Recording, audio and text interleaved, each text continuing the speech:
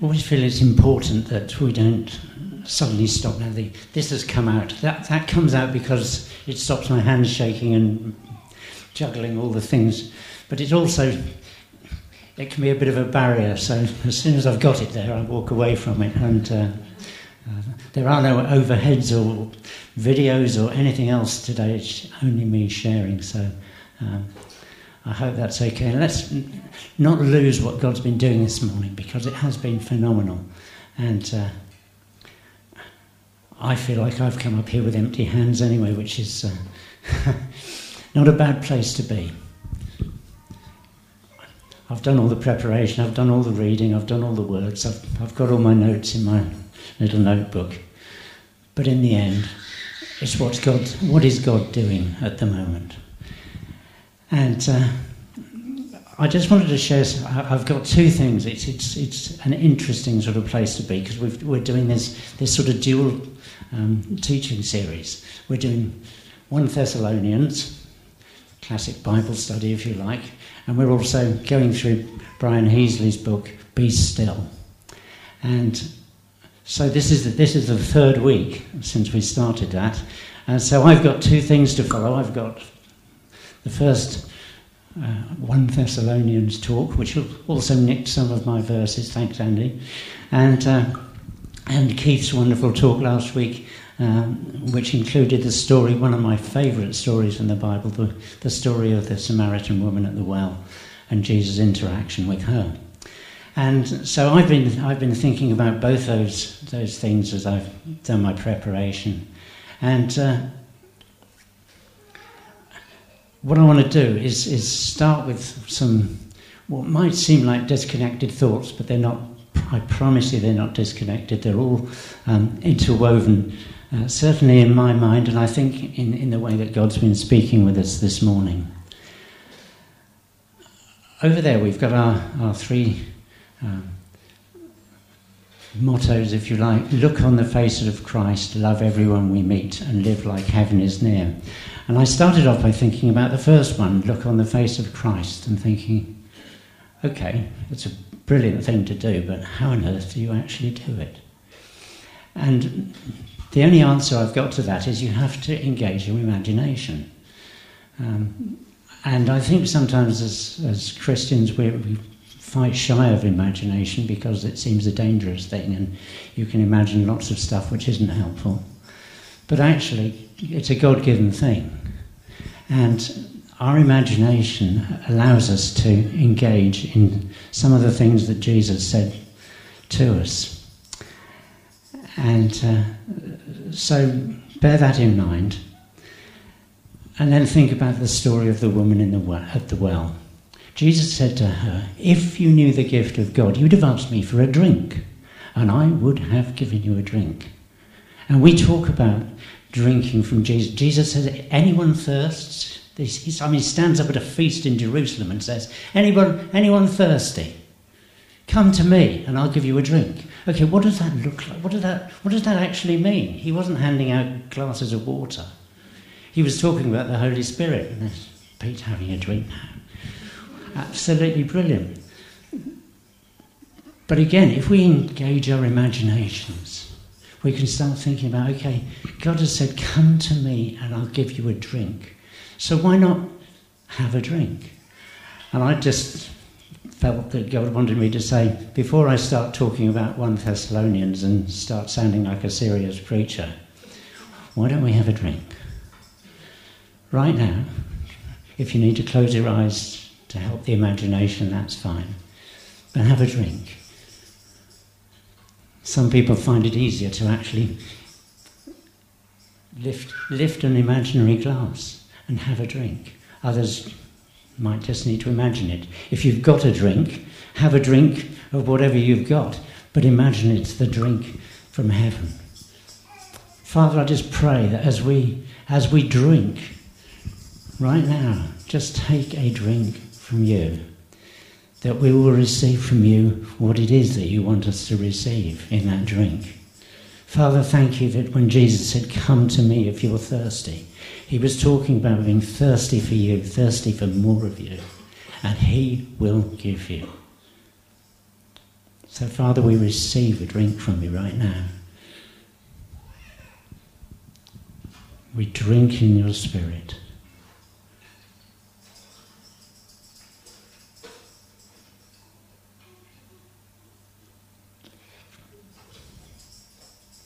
I had some friends who used to wander around.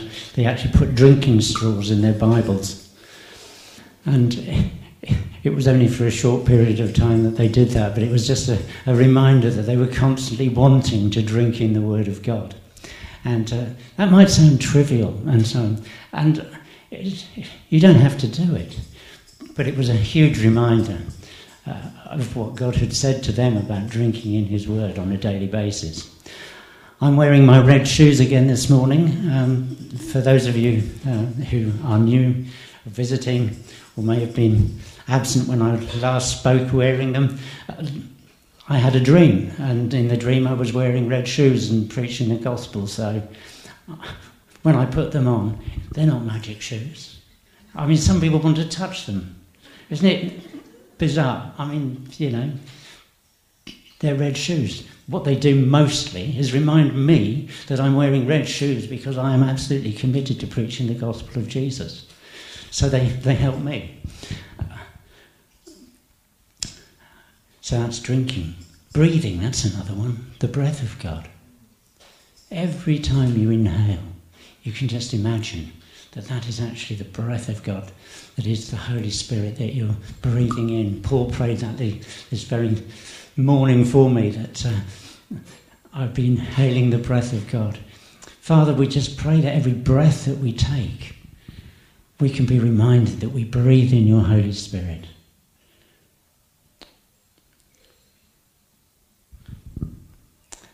And last but not least, there's a song that we sing that I deliberately said I didn't want to sing this morning because I didn't want it just to be glib, and that's He Brought Me to His Banqueting Table. Aha. Okay, He brought us to His banqueting table. Now, everyone's been excited about Pub in the Park this week and sharing food and drink with their friends and having a good time.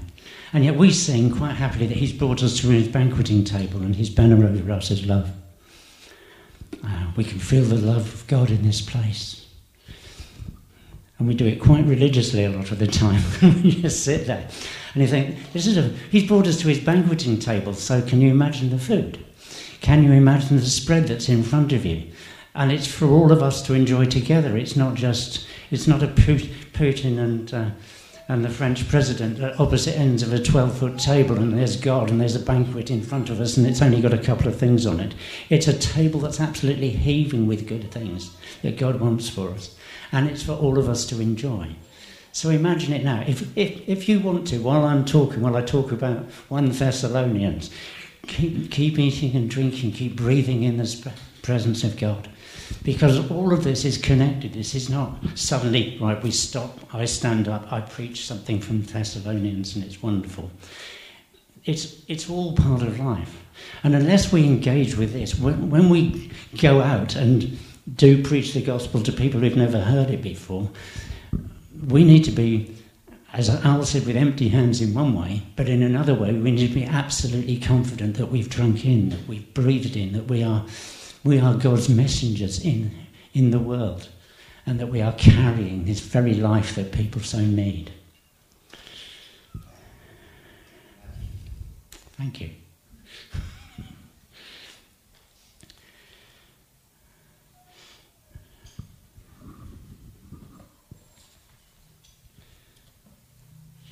I didn't realise how small this thing is.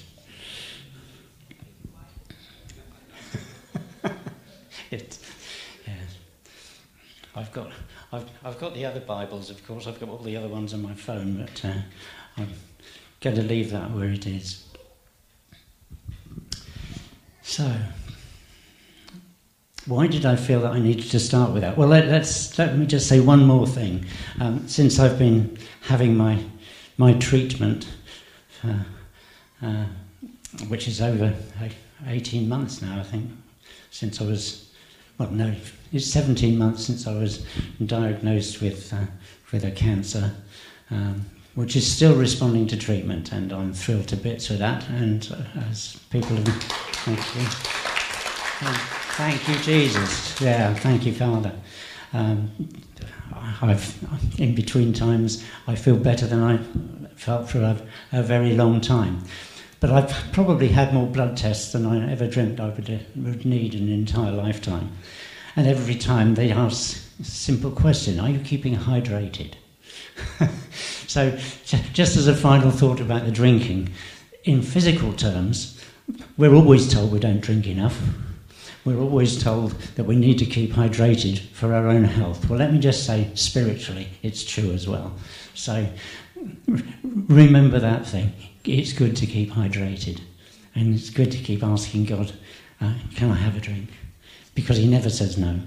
There's always more. So, 1 Thessalonians. I've enjoyed reading this, actually, over the last... This Bible's fallen to bits.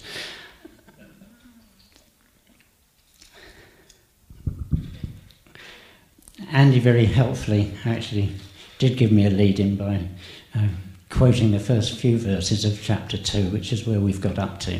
So, Paul is writing to a newish church in Thessalonica, having had a report from Timothy about how well they're doing, because he's moved on. He had to move on more than once because of riots and dissension and what have you, and his message has continued to go to go out. So he's had this encouraging message that the church in Thessalonica is doing well, and so he starts first of all by saying how they become a model to other believers around the rest of Macedonia. And then he says, "You know, brothers, that our visit to you was not a failure. We had previously suffered and been insulted in Philippi, as you know." That's the place where he and Silas were banged up in prison before they cottoned on that he was a Roman citizen and panicked. So that they came fresh off the fact that they'd been beaten within an inch of their lives and been imprisoned, which of course is always the incentive you need to go somewhere else and say, let's do it again. Let's see if we can upset some more people. No, they didn't. They went straight to the synagogue, and in fact, until Paul had gone beyond Athens, which was 2 moves later, his basic thing was always to go to the synagogue and to go to the Jews who were scattered all over the area already, and to, as it says in Acts 17, which is a very useful thing. If you haven't read anything from Acts 17, go there, because it gives you the information about what was happening in Thessalonica. And I went there to find out what the message was that Paul had been giving. It only says that he was there for 3 Sabbaths, which is why most people tend to agree that whatever their missionary endeavour was in Thessalonica, it didn't last very long, not least because all that had to happen was word that they were there got back to where they'd already been in Philippi, and then the mob followed them and stirred up trouble again. And so the chances are they weren't there very long. And yet Paul is absolutely amazed that you've got a church that's thriving, that seems to be following everything that they would have hoped that they would be following, but becoming an example to other churches and other groups of believers around the place. And yet, what input had he had? I mean, crumbs, our teaching series is going to last longer than 3 Sabbaths. And yet here we've got a group of people who've been completely transformed by what Paul had to say. So I went back and had a quick look in Acts. And his teaching there was very straightforward. It says he went to the Scriptures, and he proved from the Scriptures and reasoned with the people in the synagogue that Jesus was the Christ, that he had to suffer, and that he was raised from the dead. That's it. Thank you.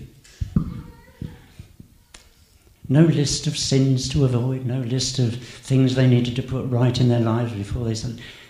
The basic message of the gospel: our God has done everything necessary to reconcile us to him. And that is the message of the gospel. And the great thing about Paul and Silas and his team was that they were so confident in that message. They didn't worry about anything. And I think that's the challenge to us, is that we've got to be more confident in the message of the gospel and of the Holy Spirit to sort out things that we would like to see change in people's lives, but which aren't our responsibility. Maybe that has something to do again with laying down stuff, not carrying stuff we're not meant to carry. Of course we'd like to see people change, but for decades, maybe longer than that, part of the evangelical thing was that we needed to sort people's lives out. And in fact, you started sorting people's lives out in order that they could receive the gospel.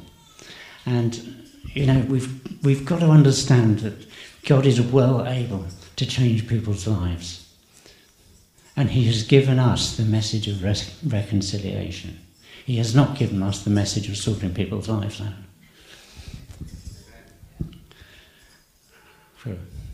I've lost my notes now.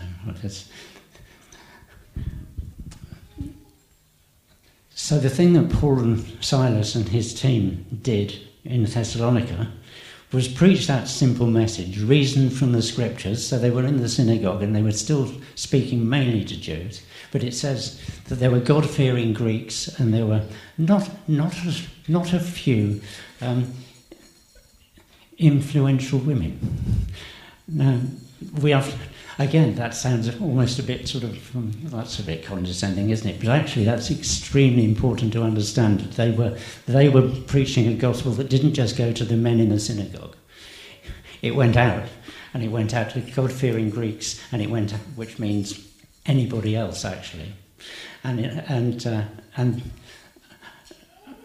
into the women of the community, who actually are probably 10 times better at communicating with their friends and the people that they're influential with than a lot of the men are. So, again, the message went out very simply, but it went out in such a short space of time, and they were really confident in it. But what they then did was just integrated themselves with the people. They worked hard. I think possibly a bit of tent making, I don't know, but that's the most likely thing. I would think that they did what they could do. They said they weren't going to be a burden to the people. They were going to just work hard and love. It says they loved like a mother, like a father. They really got alongside people and showed that they cared and they loved. I think 3 times in a very short space in the book, in the letter as it is, Paul says, dear brothers and sisters. I mean, crumbs, if he's only been with them a matter of weeks, he's absolutely engaged with them. He's absolutely devoted to them, praying for them on a regular basis and so on. And he said, we did nothing out of guile. We didn't try and trick you into anything. We just told you the very simple story. We just told you with confidence and with boldness that we know that this Jesus is the Son of God. He's the anointed Son of God that you were expecting, you Jews, and that God has proved the reconciliation by raising him from the dead. That's it. And we need to, as I said, to be really confident in that. So then he blesses them, praises them for the fact that they have been influential in teaching other people around the place, that their story has gone out, but also that they have, as he said, imitated the church in Judea, which has already suffered from its own kind, having people turn on it and effectively kick out Paul, but also there was persecution coming in Jerusalem, and the situation in Jerusalem was getting worse. The Romans were beginning to get fed up with these pesky pesky Jews.